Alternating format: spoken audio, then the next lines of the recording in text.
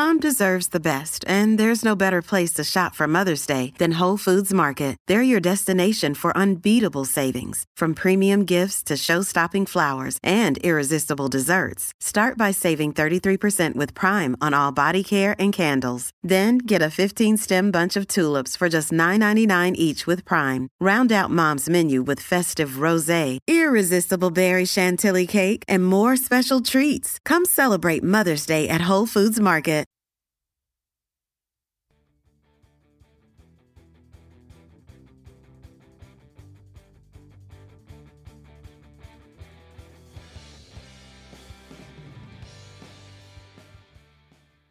Hey gang, Red Hills Rancher here with a special Thursday edition of Ranching Reboot.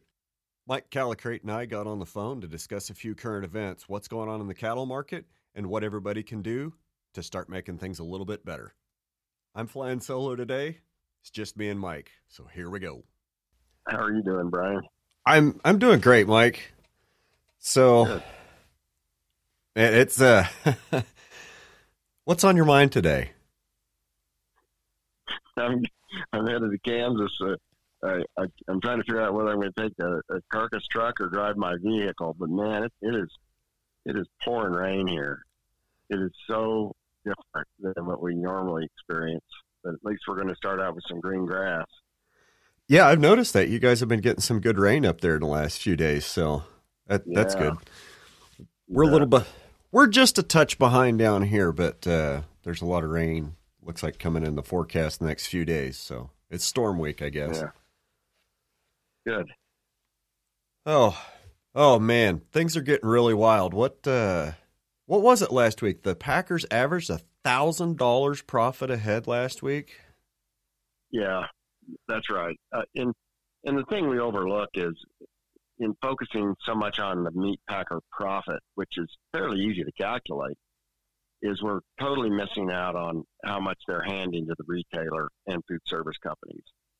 I mean, this is the real power is not in the packers. It's in the big box retailers, you know, from Amazon to Walmart to Kroger, Safeway, you know, Albertsons, and of course Cisco is a huge buyer of a lot of this beef, and they've really got the power to push the packer down on the price, and then the packer just turns to the producer, which is the course of least resistance and the easiest price to reduce, and they just reduce it. And we've never seen a bigger spread between what they're getting for beef and what they're paying for cattle.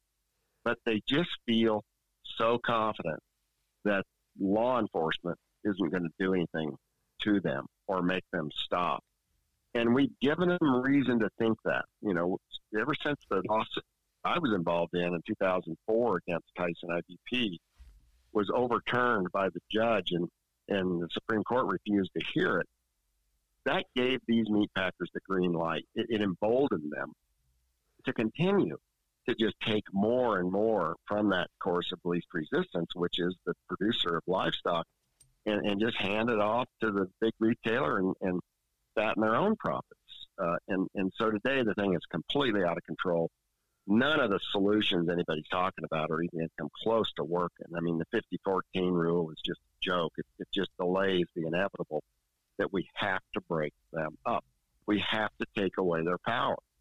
And we don't have that mentality right now in Congress and in law enforcement to go that far, even though we are far more concentrated today than we were during the robber baron era of 125 years ago when we broke them up the last time, along with Standard Oil and the railroads and the banks, and, you know, the big meat packers were broken up. And we know how to do it. We've got a good formula for doing it, and we could save this cattle industry tomorrow if we just had the leadership to do it. But so much of Congress, so many of those in our agencies in the United States are beholden to the packer, and they've drank the Kool-Aid. Absolutely. Well, they drank this globalization Kool-Aid, you know, that said we need big companies to do business globally, and that is simply not true. I mean, that is the recipe for the United States completely losing their food supply and ability to feed themselves, which we've already done we're already a net food importer on a value basis, and we just continue to increase imports of all kinds of, other things, mainly beef, And that honestly we just don't need. If we would just enforce a few antitrust laws and stop these ridiculous imports of way below cost of production. the Made in the USA label, especially on food, it doesn't mean what it used to. That's right. They can import every ingredient in a box or in a package or in saran wrap and put it together in a factory here and freeze it and call it product of USA. And I think that's just utterly ridiculous. Well, look at these state labels, like the Colorado Proud label, which is supposed to encourage, you to buy local. Canadian tomatoes come in during the winter, repacked. Their greenhouse tomatoes. They're repacked in Colorado, and they're called Colorado. They get the Colorado Proud sticker. So the consumer is really being deceived. They have no way of figuring this out. They don't realize that beef crossing the border in the United States upon repackaging gets the, product of the USA label. They just can't figure it out. It's gotten too complicated. And they've also gotten very tired of having to read these labels. And even though they're misleading and deceptive and outright fraudulent, the consumer, I think, is just sort of given up and realized there's just not going to be any law enforcement. It's a free-for-all. The biggest cheater wins. And that's the economy we have today. So, but right now, you asked me what I'm thinking about. I'm just thinking about how many cattle producers are going out of business right now. How many feeders, and boy, if it comes fall and this calf run starts, if this thing hasn't been fixed, if we haven't agreed on a solution by then, we are just going to have a whole wave of cattle producers go out of business. You just cannot survive on the crumbs that the packers are after giving 18 months of meetings and, we have to have all these triggers and these black swan events. We've had them. They've all happened. Yeah. And, you bet. And what are they still doing? They're just talking. And Brian, and so these folks all meet in the week ago Monday, and they're gonna agree on something. I mean, these are groups that really don't agree on anything much. Right. Particularly policy around the cattle and beef industries. And we're talking about NCBA, Farm Bureau being on the side of the packers, and essentially everyone else from RCAF to U.S. Cattlemen's and so forth being on the side of the producer. And so we're going to meet in Phoenix, and we're all going to agree on a solution. Well, isn't it interesting that the very first thing that came up was we have to sign this confidentiality agreement? Well, is that the same? Is that the same confidentiality that the price reporting has installed to keep us knowing what the premium prices are being paid to these captive supply feedlots? I mean, and of course it was met with, all right, we'll see you later. We don't have time for this BS. But that's what the NCBA was imposing on the group as they arrived in Phoenix. It's all got to be secret. Well, we've got to pull the curtain back and shine the bright light in, and we need to see every nook and corner and cranny of what's going on in this market, this broken marketplace. There's all kinds of bad things happening. I mean, there's cost plus guarantees going out to certain feeders. We've got the Easter Day up in Washington State. Why didn't they have the same deal that Paul Engler and Cactus Feeders has that protects them from losing money on cattle? No, Tyson treated Easter Day different. They just they were happy to settle just for a place to kill their cattle. They didn't care about the price so much. Well, now they care about the price after two of those black swan events that you just mentioned. The Tyson fire and the COVID disaster. They're behind $200 million or more.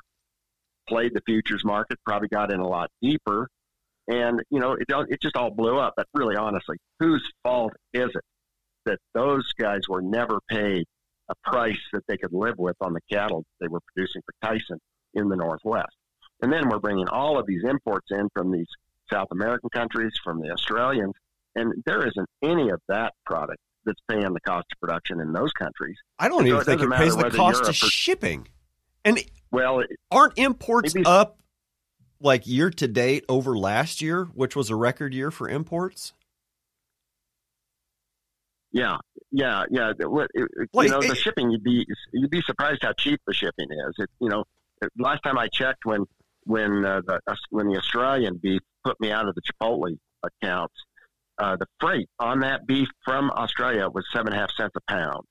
So it's really cheap. It's cheap to ship it in these massive ocean-going vessels. Yeah. I get that. But the point I'm making is the people in Australia, our friends that produce the cattle in Australia, are just getting slaughtered in the price they're getting offered by the big meat packers, JBS and Cargill, in that country. And the same is true in Brazil with Marfrig and JBS, just literally stealing the cattle from those South American producers. And so the only people winning are the middlemen of the big meat packers and the big retailers and food service companies.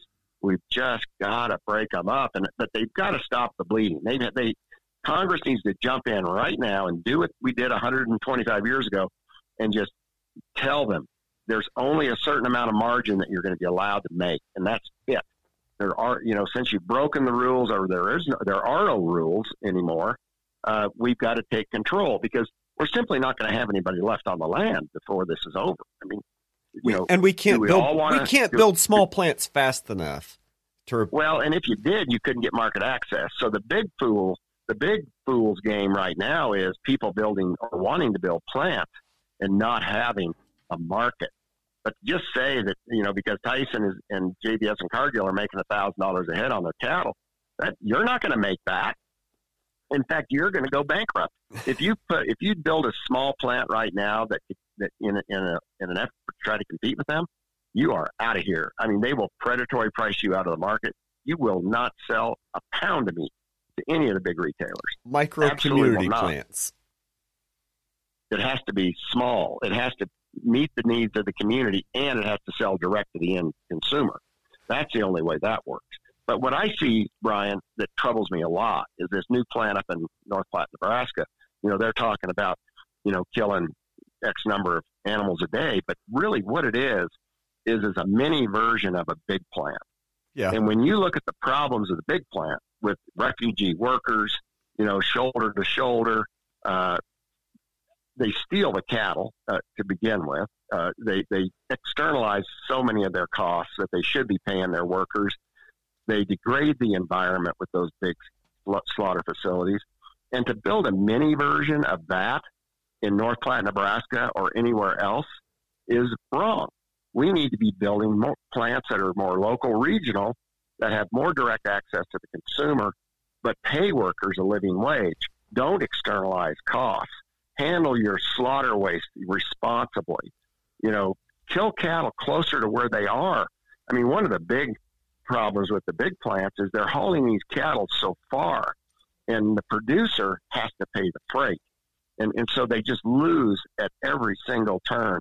And to build many versions of those is a serious mistake. Now, we've seen some of that occur where Walmart made a deal with Creekstone. And you remember back when it was Future Beef, and it lost $250 or $300 million when its retail partner Safeway jumped ship. And so that plant went through all kinds of financial disasters, ended up owned by a bank out of Nova Scotia, and then several operations later, we've got it now sold to the Japanese, who then partnered with Walmart.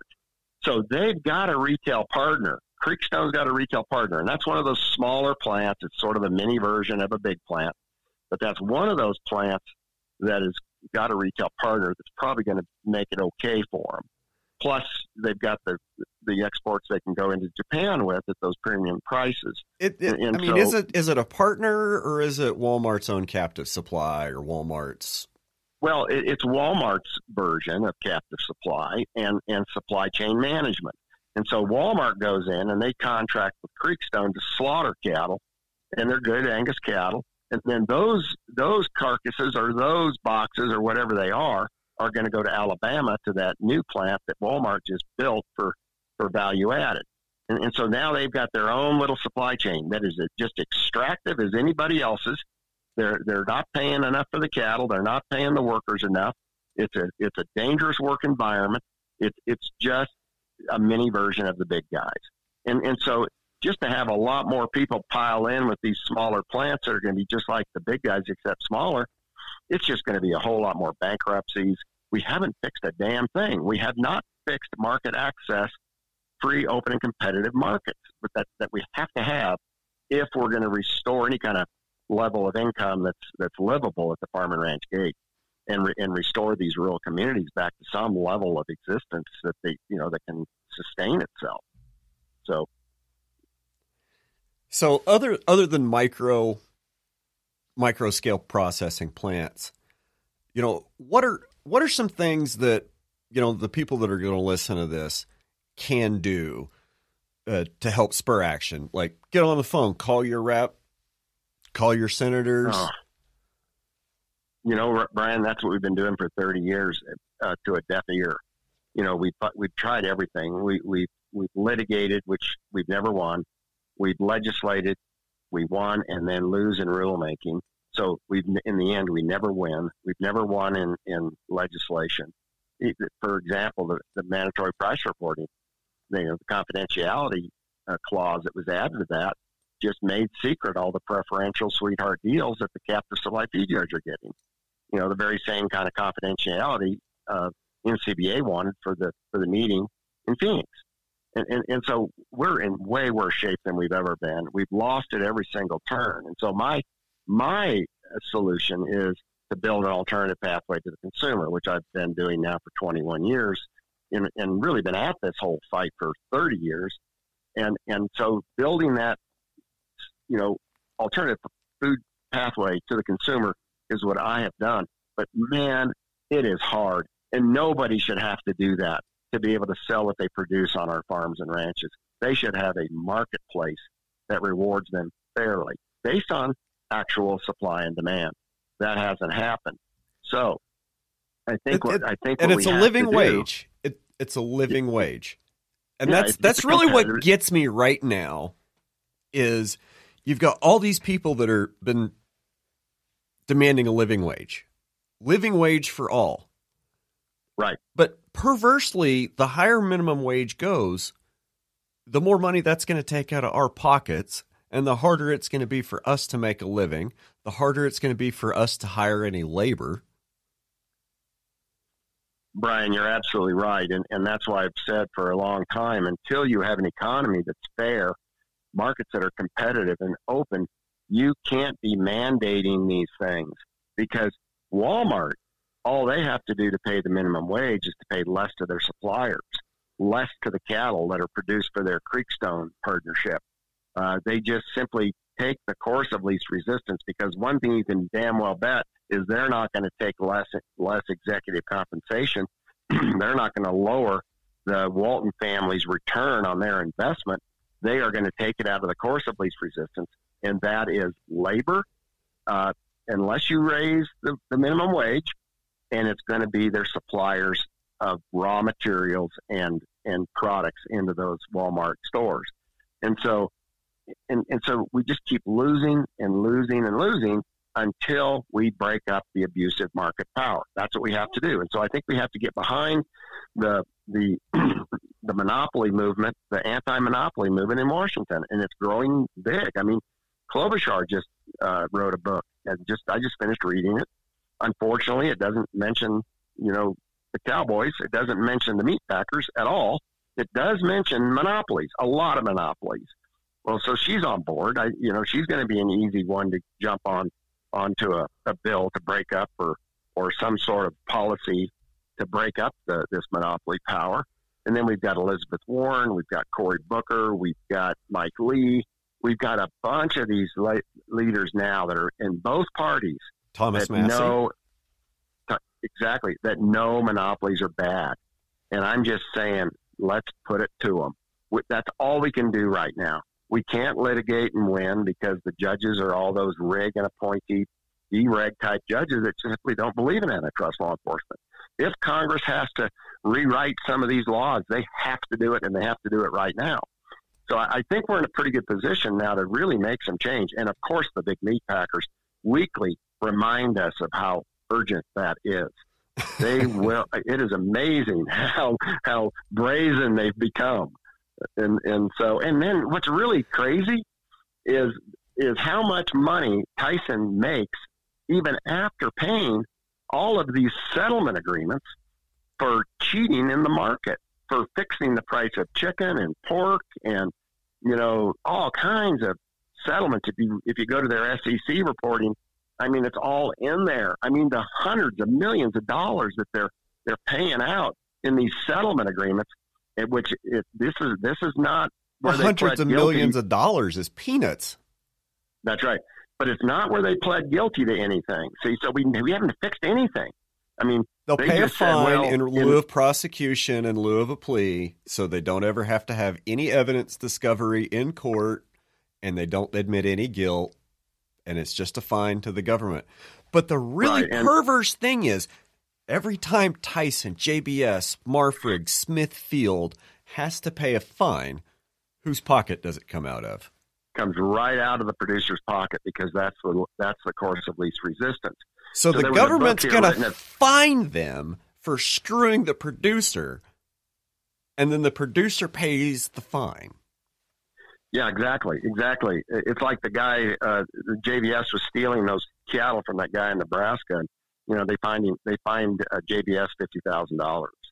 I mean, they should have lost their grant of inspection for sure with USDA. That plant should not have been able to operate anymore under their ownership. If you got caught stealing cattle, you'd probably get put out of business. Absolutely would. I'd lose my grant of inspection, which would mean I'd be out of business.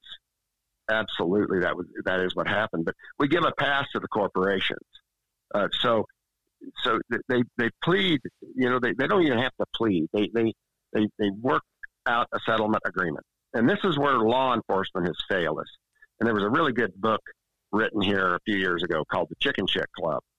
And basically, the question was asked to these state attorneys general in a meeting, how many of you have ever lost a case, in regards to mostly antitrust work?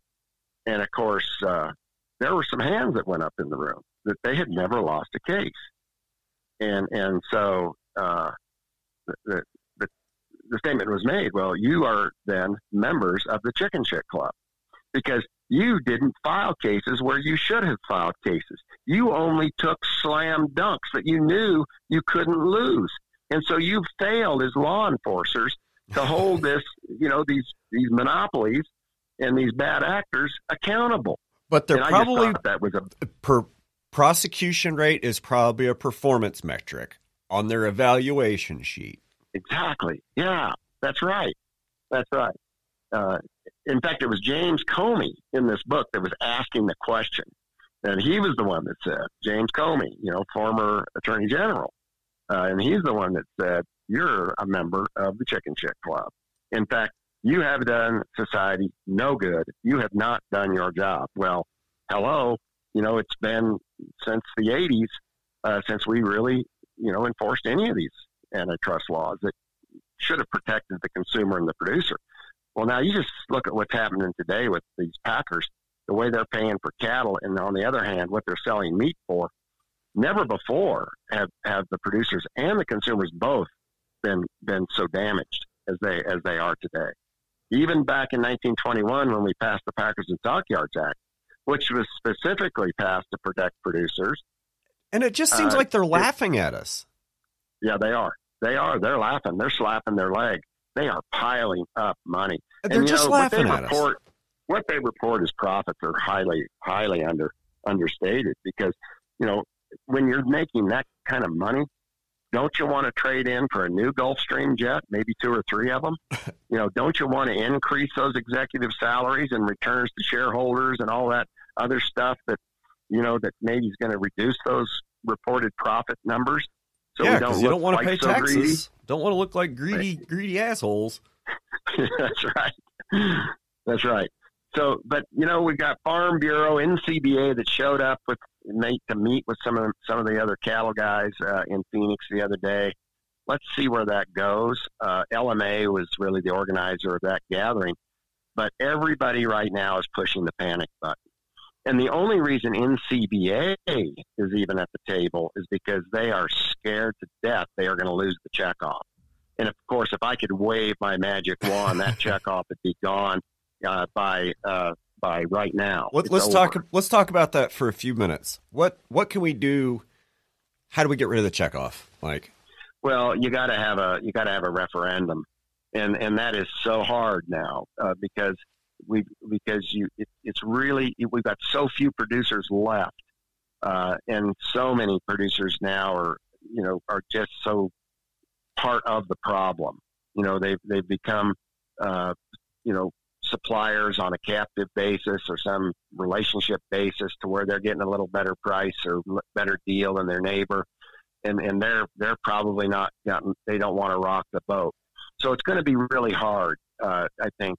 But we've got to try. We've got to try to get the petition. We've got to have the vote. And then if it's like the pork checkoff, that doesn't mean you necessarily win. Was it Ann Beneman that reversed the pork vote and said, we're just not going to abide by it. And we couldn't eliminate the pork checkoff back when we had that vote. But what's it been, 35 years since we've got a vote on the checkoff? I didn't vote for it. I didn't either. In fact, I was there in San Antonio, and I wasn't even allowed in the room to vote. I never even got a card. But they knew who we were. And when I went up to get my voting card, they said, well, have you paid your fair share? Well, I paid my dues, to NCBA or NCA at that time. I said, I paid my dues. No. Have you paid your fair share? In other words, they wanted additional money from you if you own cattle, whatever it was per head that they expected you to pay in. And so they sorted out those people that were even allowed in the room. And then the way they conducted the vote, they made it very hard to vote against the checkoff merger because you would stand out like a sore thumb and everybody would shame you in the room like you're an idiot. You aren't very smart. You don't know what you're doing. And so there was that whole contingent in San Antonio that really never got to vote on the checkoff that was absolutely against the NCBA forming and the NCA and the checkoff merging. We'd already seen what happened in Kansas with the Kansas Livestock Association. They captured the state checkoff and they just ran with it and funded that Kansas Livestock Association fully with big wages to the executives and they've been pretty quiet for the last 18 months, haven't they? Yeah, they have. Suspiciously quiet for as much money as they're raking in. Yep. Yeah, and then we end up with Mike Beam as Secretary of Agriculture in Kansas. Former KLA. Now, how in the world did the governor make that mistake? And now we're coming out with the Kansas Department of Health and Environment wanting to make it easier to build hog factories closer to your house, closer to the school. They're trying to, reduce the separation of the big factory pig farms or whatever, chicken farms, to where they can build them anywhere they want to build them. Why in the hell? And I doubt, a Mike Beam deal as agriculture. He is a big promoter of industrial agriculture, which has done nothing but make Kansas more like Iowa. I mean, who wants to be like Iowa? All they are is a big hog sewer. I mean, it's turned into a mining operation. Where the big companies just come in and just strip mine your country, your state, your community. They strip mine the and soil. All they leave behind is the manure, They strip mine the soil, and then Dollar General shows up, and we can go down that rabbit trail too. Yep, we got a dollar store in St. Francis. A new one, a brand new one, and it just so happens to be in the same location as the cafe was that went out of business. Yeah, last time we talked, they just opened that. Yeah, what a travesty. How could a city council even allow that to happen?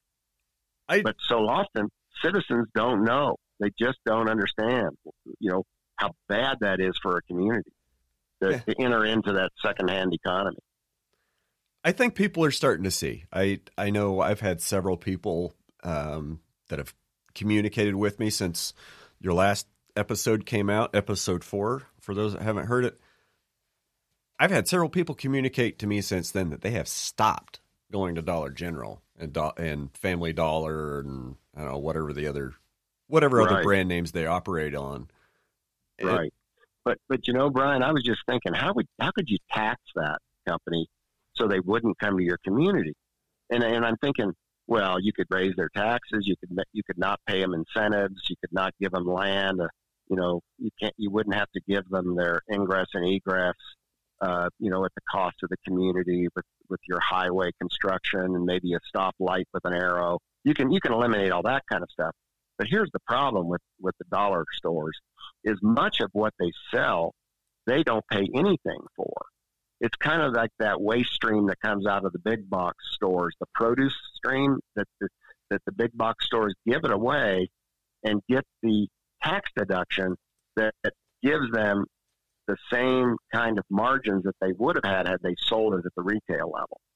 And so we've got to go after that tax benefit in giving food away. So the dollar stores come to town and they're selling something basically that they haven't even paid for, or if they did, it was at fire sale prices at very much reduced prices.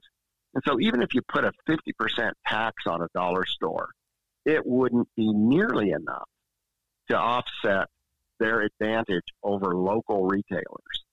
I mean, you just honestly got to ban them. You've got to say no. That is an unfair business structure that will not allow people playing fairly to survive. And the problem here is that we've got these big box stores, these massive companies like Walmart that have this enormous waste stream of product that comes out of their stores. Maybe it aged out. Maybe it's past its sell-by date. Maybe it's a company that went broke. Or maybe there was a truck on its way somewhere and it rolled over in the ditch. That's the kind of stuff that ends up in these dollar stores. And for us to support that economy is a travesty to the overall economy, but in particular the small communities where those dollar stores are located. But I think to really address it, you got to break up the big box model. You've got to tell the Walton family that enough is enough, and you've got to break them up. So how do we do that? Well, it takes antitrust. It takes government. It takes a government to address the power of a big corporation. And nobody is big enough. I think it's important that we also need to say, or I need to say that, if you don't want to support that, quit spending your dollars there. If you don't like that and don't like the effects that those businesses have. Far enough. That's like, talking to a Walmart shopper, trying to convince them not to shop at Walmart is like trying to convince somebody to not order their steak well done. It's like trying to get a vegan to eat meat. It is not going to happen. It's gotta come from government, making the markets fair. Antitrust law enforcement. Man, there's a bunch of good books. Zephyr Teachout, Barry Lynn, Amy Klobuchar, we've got Monopoly Suck. I mean, there are some really good books, and they've got the recipe and the formula in them on exactly how to go about this. Now what we've got to do is get Congress to enact the new laws and the rules to where we can make that happen. Because it is a national security issue to lose your ability to feed yourself. And we lost that 20 years ago. And it's time to rebuild it. And Brian, we talk about what we can do, and I talk about rebuilding the food system, and I like to end up with that public market that's owned by the public, to where we can have all this food hub stuff going on in this public market. That is as important of infrastructure, more important infrastructure than bridges and highways. It's the pathway from the farm to the table. Yes. And that is the most important infrastructure that we can possibly build, because the farm and the ranch is where wealth is created. If we move our wealth creators off of their land, we aren't going to have the goose anymore that laid the golden egg. It's going to be gone. Additionally, you're not going to have the steward that took care of that environment, that took care of that grass, that rotationally grazed and sequestered carbon and kept streams clean. That person goes away and their offspring, those children that grew up on that place, are never going to have the opportunity to come back.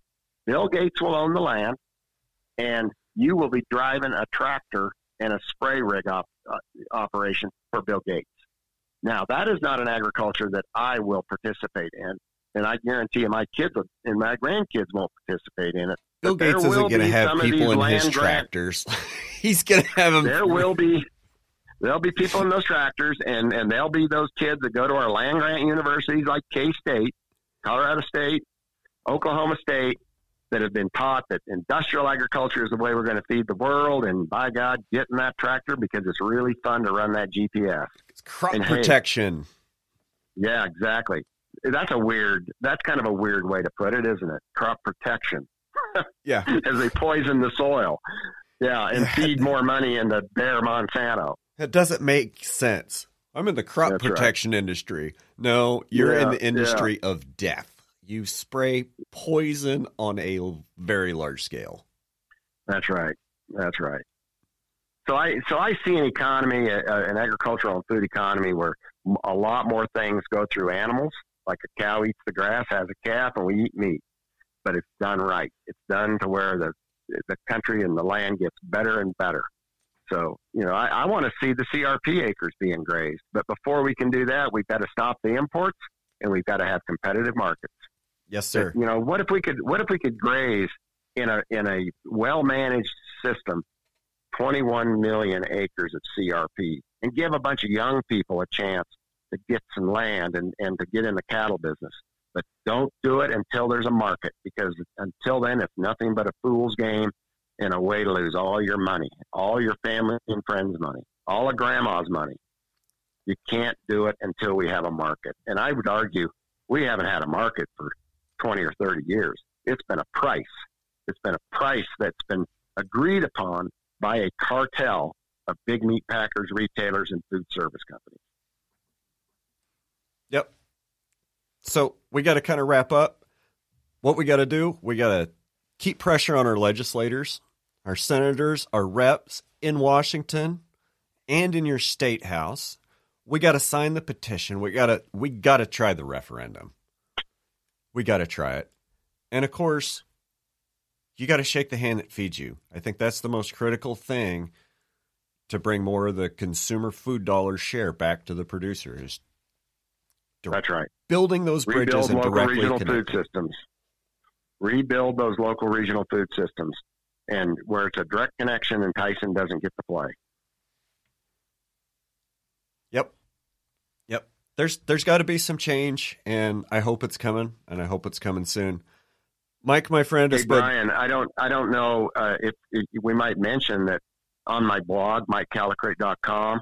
Go there and look at that Minnesota Farmers Union presentation I did, where I lay that out, the idea of this alternative food system, which I've already done with Ranch Foods Direct. But if we could do that on a little larger scale, then the packers, their challenge of explaining why they have to make so much money would become much, much more difficult if more people just knew how many dollars they're stealing. So have your folks check out that presentation of the Minnesota Farmers Union. I will try to find that and put that in the show notes. Today is Tuesday, and I'm going to just go ahead and release this on Thursday because it's good, it's current, and we got to keep talking about it. We got to get loud, and we have to encourage others to get loud and encourage change in our food systems. I agree. Okay. Mike, my friend, it's been a pleasure. Thanks, buddy. Hey, Brian. Thanks for the opportunity, Brian. Talk to you later. Yep. Enjoy the rest of your day, sir. You too. Bye. Bye.